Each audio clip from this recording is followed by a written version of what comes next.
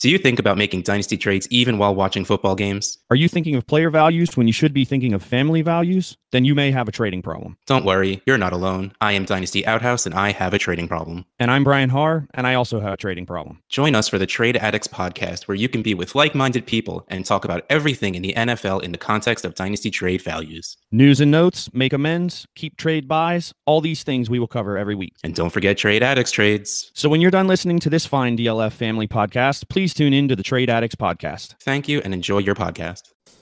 Do you have the time to listen to me grind? Take down the film watchers and nerds all at once. When the math's not adding up, you better check it out. I'm just Harley, welcome to the grind.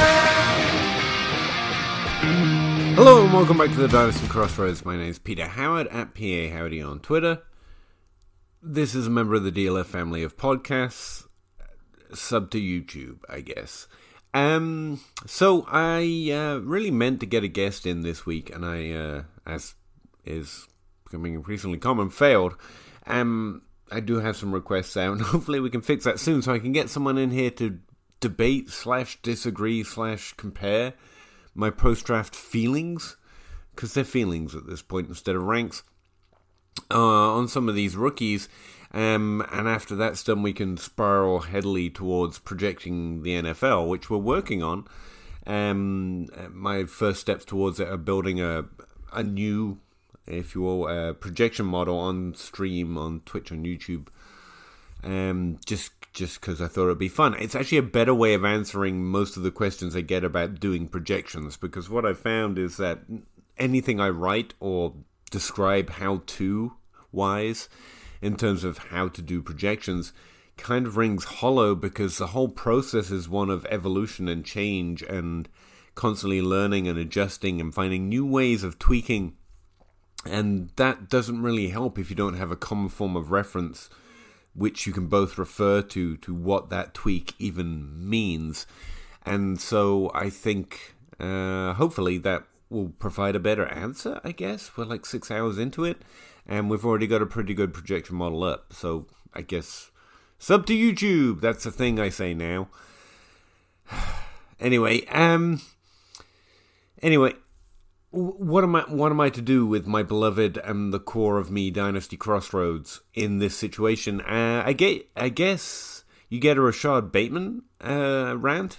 Yeah, that sounds about right. We're talking about rookies, and every year I end up going back and thinking I didn't really nail in all of my takes hard enough in a shareable format. You know, they're on different tweets, they're in different articles, they're subsections of different articles. So I thought maybe I just lay this one down in concrete, just in case my dreams and hopes and wants come true. So I recently wrote this up for Dynasty League Football as well, but talking about the projections stream we're doing, successfully is kind of a judgment call, but successively, whenever I find time between different jobs. One of the questions that came up on stream was, aren't you doing team volume wrong? And it turns out, yeah, they had a good point. I've been consistently using head coaching or defaulting to offensive coordinator passing volume over the however many years they've been either.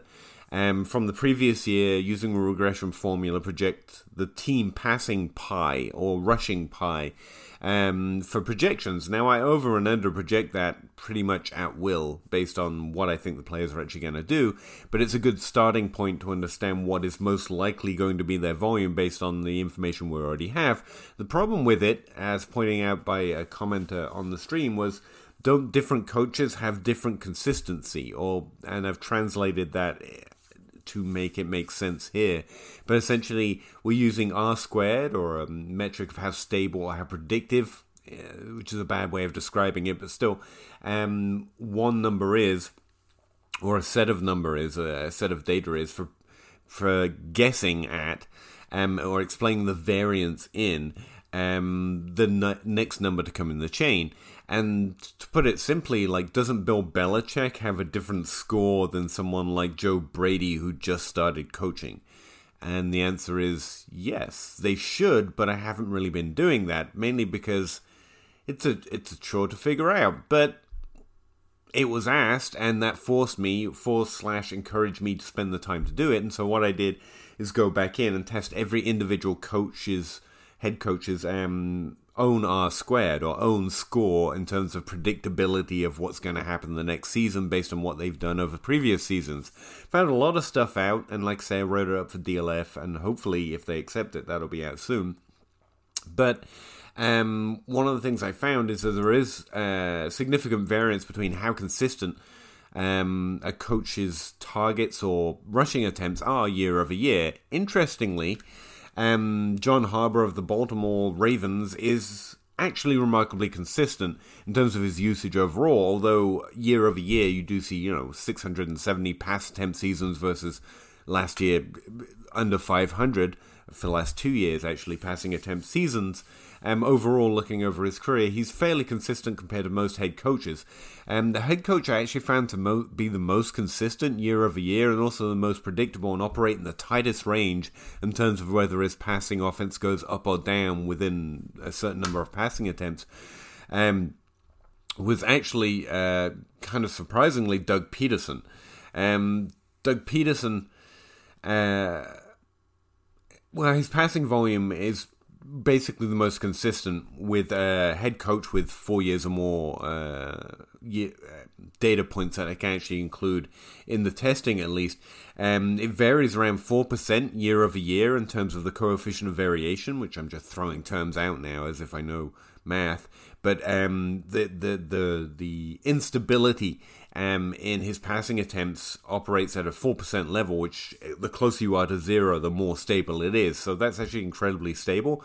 And to emphasize that, you can point out that his offense has either gone up or down on average since he's been a head coach, around 35 passing attempts, 35 total passing attempts. That's a really narrow range compared to most head coaches. But that's neither here nor there, because that's got naff all to do with Rashad BAEman. So moving on. John Harbaugh is also one of the most consistent, I would say, based on this new testing.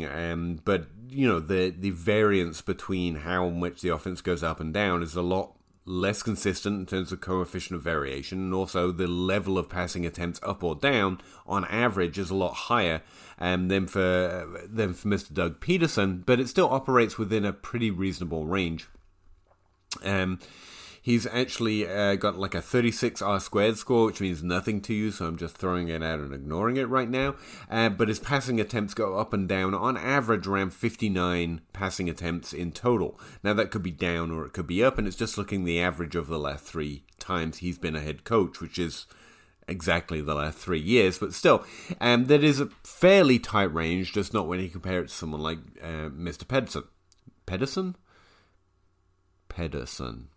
Now I can't even remember how to say his name. That's how long I've been thinking about this stuff. Anyway, ultimately, what all that boils down to is he put it back in the regression formula, using the average for coaches that had less than 4 years of history, or using the new R-squared values of coaches who've actually coached for 4 years or more as a head coach, and created a new passing total that we expect, or is more reasonable to expect for teams next year in 2021 based on the data we have available right now. And to emphasize this is a baseline in that we shouldn't expect it to be accurate, because reality has a lot more variance or variations or variables, if you want to get really use the right word on it, than this tiny little regression model. It doesn't tell you who's going to be struggling, and so whose pass attempts balloons up because they're in an effort to keep up, or who is going to excel in efficiency, or which players on which teams are going to excel exceptionally because they're just balling out or having a good season,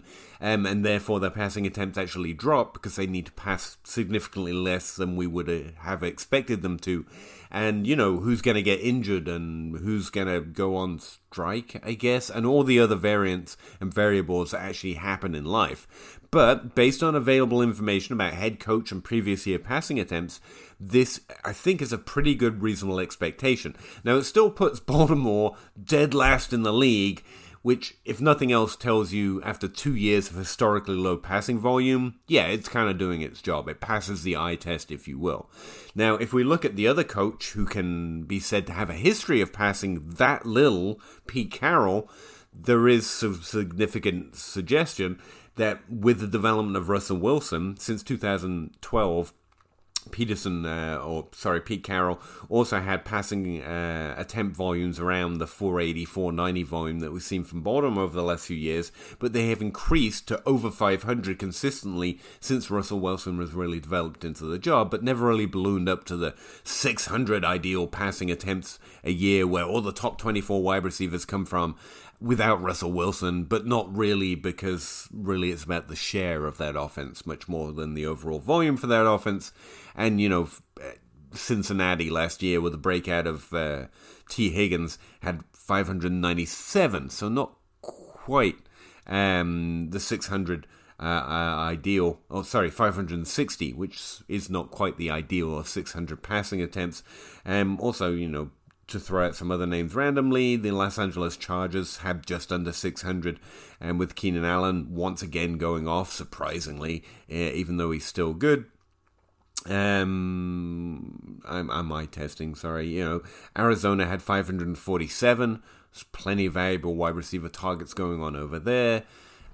Green Bay had 501 last year, apparently, despite Devontae Adams still being incredibly good. So don't get too addicted to there needs to be 600 passing attempts volume. The idea is you need a player that is good enough to co-opt a large enough share, even of a reasonable small passing pie for a team level volume. So these numbers come with variance. I'm just pointing, or squiggliness to where the top 24 wide receivers come from. Squiggliness, yeah, I'm just rolling with it. Let's roll with it. Having said that, we don't like to bet on efficiency in fantasy. This is a JJ Zacharyson go-to, because it is incredibly true and he is incredibly smart, and that you don't want to bet someone's going to do more with less. What you're looking for in fantasy football is ultimately, at both wide receiver and running back and tight end, volume. Now, my underlying assumption is that volume really comes from the share of an offense that a player is able to eke out or create for themselves, and that is the core of me. That is my heart.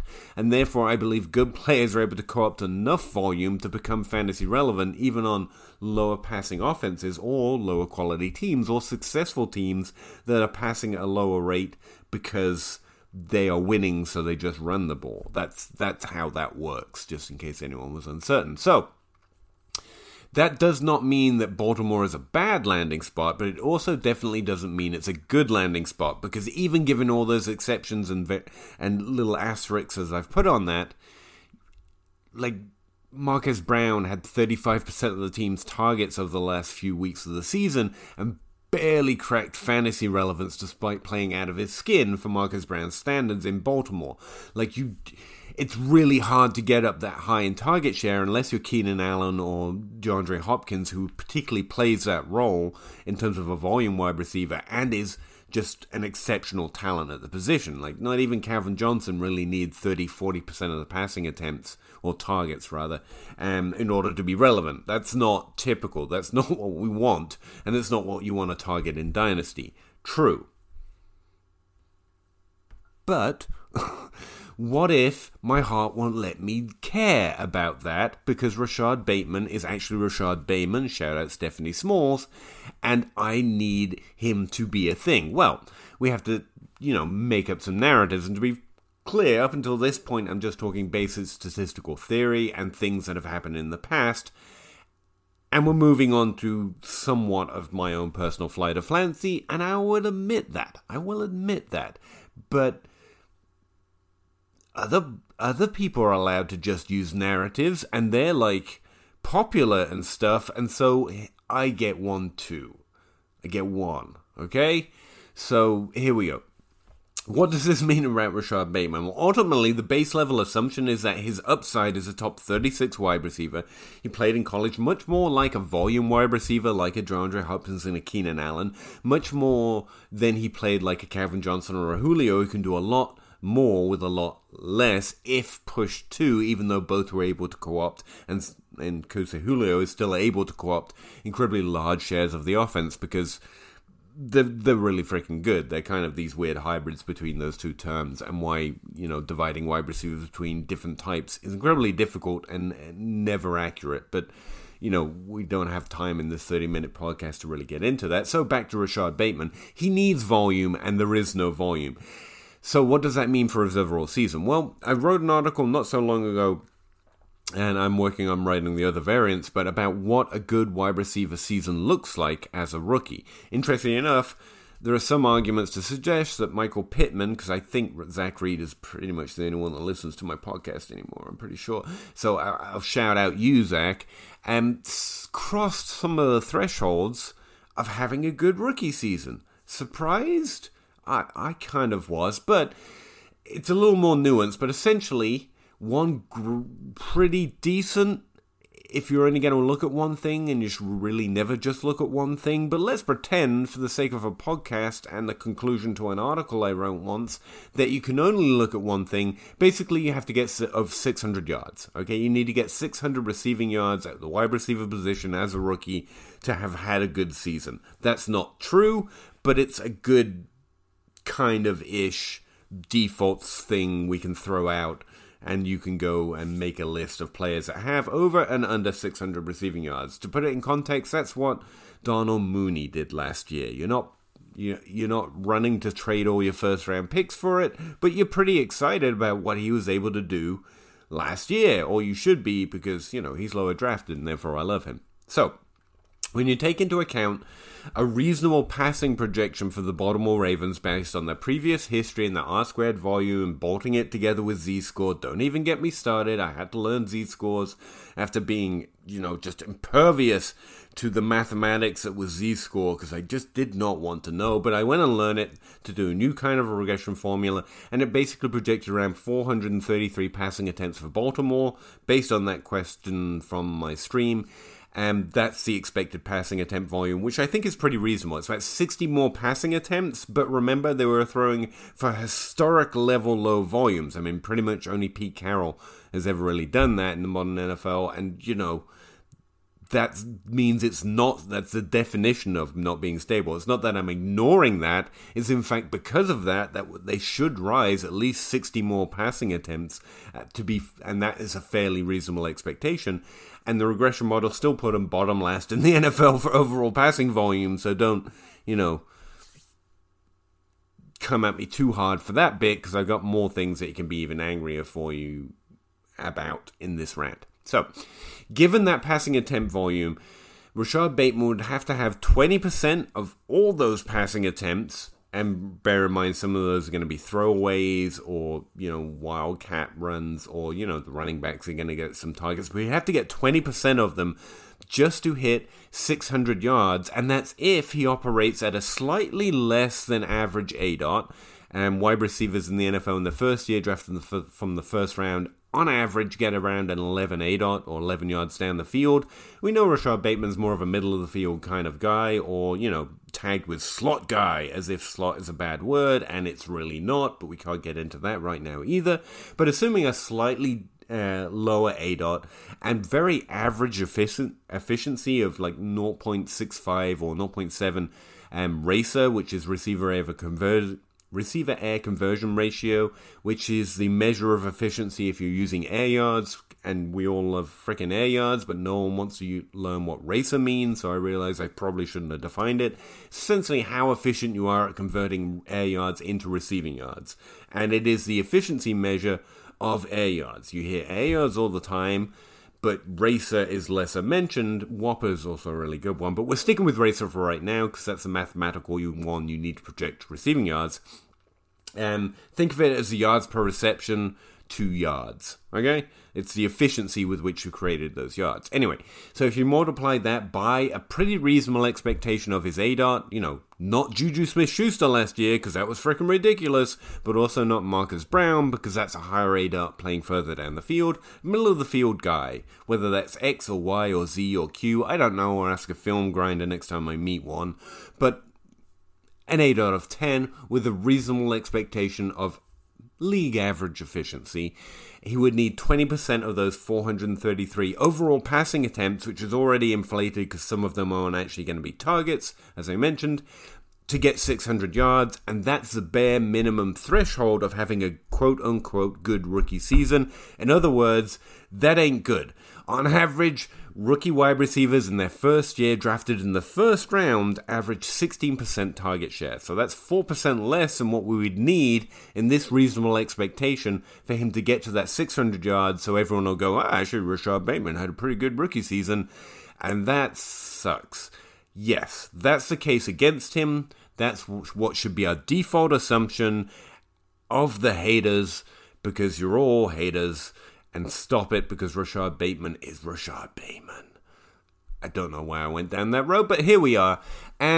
So, 20% of the team's targets. However, having said that, freaking Dez Bryant got 9% of the targets last year, and Mark Andrews, playing in 6 games, got up to around that level of target volume, well, around the 16% mark, in 2020. It is very much within reason, if Rashad Bateman is as good as my hopes and dreams suggest he could be, that he has a good rookie season, if not a great fantasy season in his rookie year. And if you're expecting great fantasy seasons from rookie wide receivers, well, do I have a finger to wag at you, young sir or madam? Because that's not what we do, right? But we do want good rookie seasons, because pretty much if a player doesn't elevate in value in that we appreciated their first season, in their sophomore offseason, they pretty much miss 94% of the time, so I do need everyone to enjoy his rookie season, just so my hopes and dreams don't get crushed. That's Dynasty theory paired with vague statistical analysis underlying, and the assumption that I'm telling you is very reasonable to expect him to disappoint, but I want him not to. I want him to up-a-point. What's the opposite of disappoint? I can't even think of that word right now, but here we are, so moving on. So, I understand why Jalen Waddle, who basically has such a small sample size in college, I can't tell you if he's good or bad. I just assume he's bad because no player has played that little to fit the caveat of I can't fully decide if he's good or bad, and then gone on to be good in the NFL. I'm just relying on the fact it's never happened before to assume Jalen Waddle is less likely to happen, despite various film grinders screaming at me that I have to watch the tape, and I don't know why they want me to, because they should know by now that would have bad. I'm not doing it because like I'm secretly holding a really good opinion on tape. It's because I would get it wrong. I'm pretty sure I'd get it wrong. I should not watch the tape. You watch the tape, and instead of shouting "watch the tape" at me, tell me what's on the tape. That would be more helpful. And the likes of Zach Reed and a few other tape grinders who say there's definitely skill there, but it's limited and he's underdeveloped, which very much fits the definition of a player that lots of per game or truncated season lovers like to thrust upon us when a player doesn't play enough and has below average stats. But I do see the hope in that he didn't play enough, and there are significant positives on his profile. He actually had a really interesting best year in terms of yards per team pass attempt. That's not something Devontae Smith can boast. He has nothing but below average stats. Jalen Waddle, at least in his best attempt at playing a college season, actually had some really interesting role merged with volume stats. That shows the potential in his profile, and that he was actually doing interesting things in college, unlike Devontae Smith, who literally never did at me. He didn't. Like, I've already been spanked online by the best in the industry with this take. Come at me, man. I don't care at this point.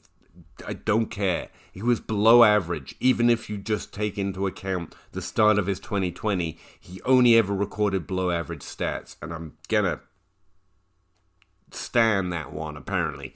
Anyway, so Jalen Waddle, I get. He's going to a better team with better expectations of potentially more volume. Well, not a better team, but a team with potentially more volume available for wide receivers. And don't get me started on how often I'm getting tagged with vacated target freaking comments on Twitter at this point. It's like every 10 minutes.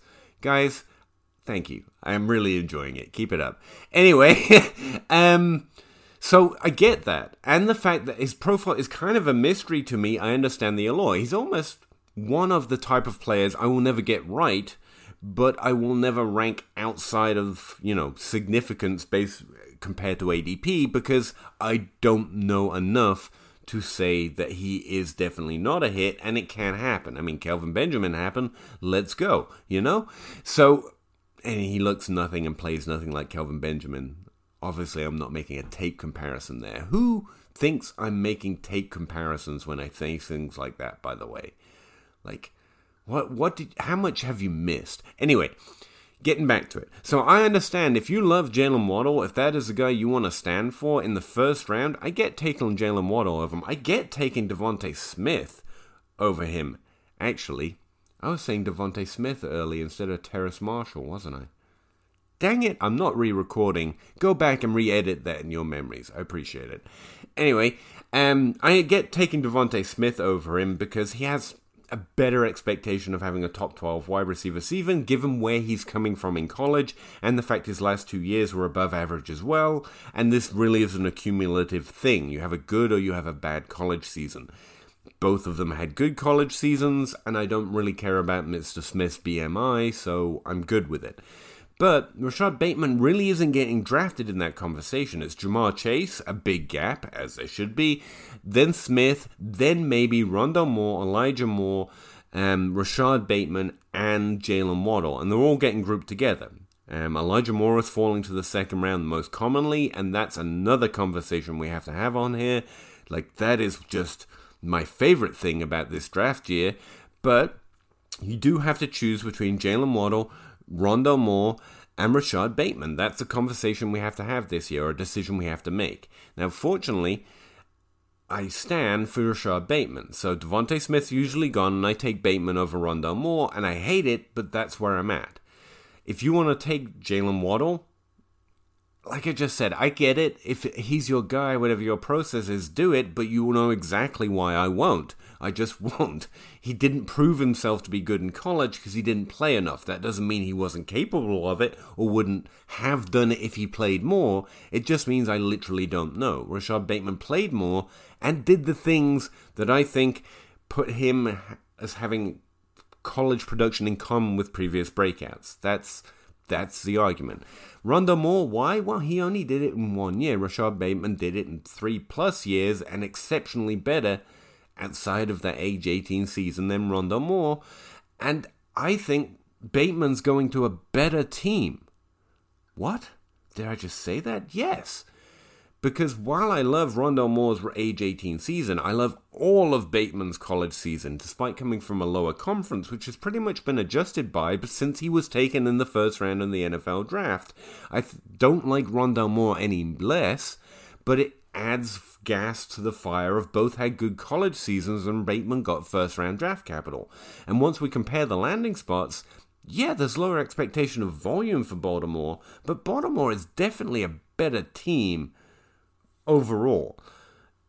Now, I know lots more fantasy relevant players because of that volume pie are going to come from Arizona. Don't get me wrong, I believe in that. But Moore's getting drafted behind DeAndre Hopkins, who still exists, Christian Kirk, who's been above average co-opter of target share at least, with Larry Fitzgerald on the field, which means he's definitely no slouch, even if the potential upside of his fantasy life may have fallen out of the way, and Kyler Murray, who, is short and stuff, and actually is, like, in my top 5 in projections for 2021, so forget I said that.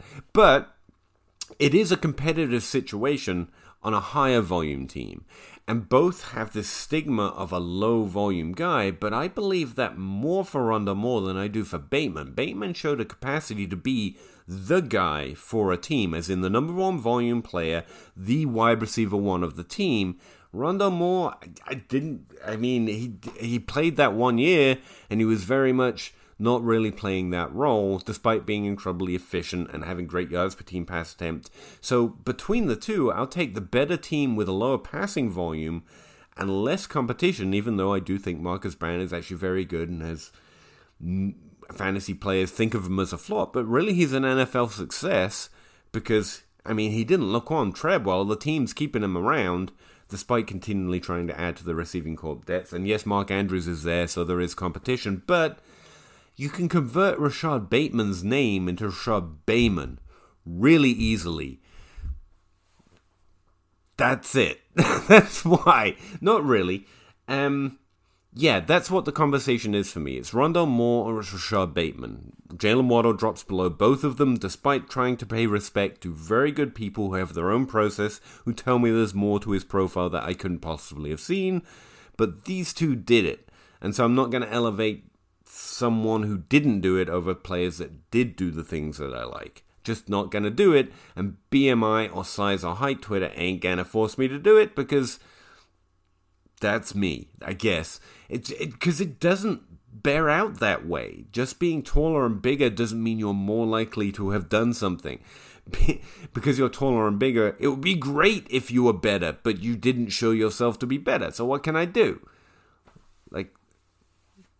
No. So, it becomes between Rondale Moore and Rashad Bateman. So far, I've taken Bateman, mostly for the lulls, because I really want it to happen, and that would be fun for me. But also because the one time I got to draft Rashad Bateman, Rondale Moore was already gone. If you want to choose Rondale Moore over Rashad Bateman, I actually think that's also a perfectly fine conversation. And in fact, it's really difficult for me to separate them out. Rashad Bateman is actually a tier above in terms of overall prospect, but it's, again, because Rondale Moore missed those, never played more than 4 games again in college after the age 18 season. But his age 18 season is good enough that I'm willing to compare him to Rashad Bateman. But a choice between the two, again, I default to I'm going to take the player who did it instead of the player I think would have kept doing it. And that's it. Do I have some other stat stuff I can rely on? Yeah. But that's pretty much the answer. I would say there's a really strong case that even in a smaller passing offense that's more efficient probably comes from a team where we have trust in the head coach to be efficient, to adjust to where his skill position players play and where they are good, and other such narrative arguments. But really, they're just narratives that I can pile on top of this argument. But that's what it is. That's what it is. I think Rashad Bateman is... I literally think he was as good in college as Jamar Chase. And played 3 years instead of 2, which means I can be a little more certain that he's that good in terms of being a productive player in college. Jamar Chase measures as something slightly different in that he is slightly larger, he is coming from a slightly better conference and got as much draft capital, and that's why there's a very significant, if not big, tier break between Jamar Chase and everyone else in this class. And then it comes down to Rondale Moore and Rashad Bateman, and Moore's getting drafted before I can even do it, and Rashad Bateman's just sitting there waiting for me. I know I've got Elijah Moore in the second, although so far that's been an expensive second pick to trade for so far, because everyone apparently knows that I love Elijah Moore. And Gabe Gearing from the Open Bar podcast just really hurt my feelings in one of my drafts by intentionally taking Elijah Moore right ahead of me. I really thought he was just going to... Anyway.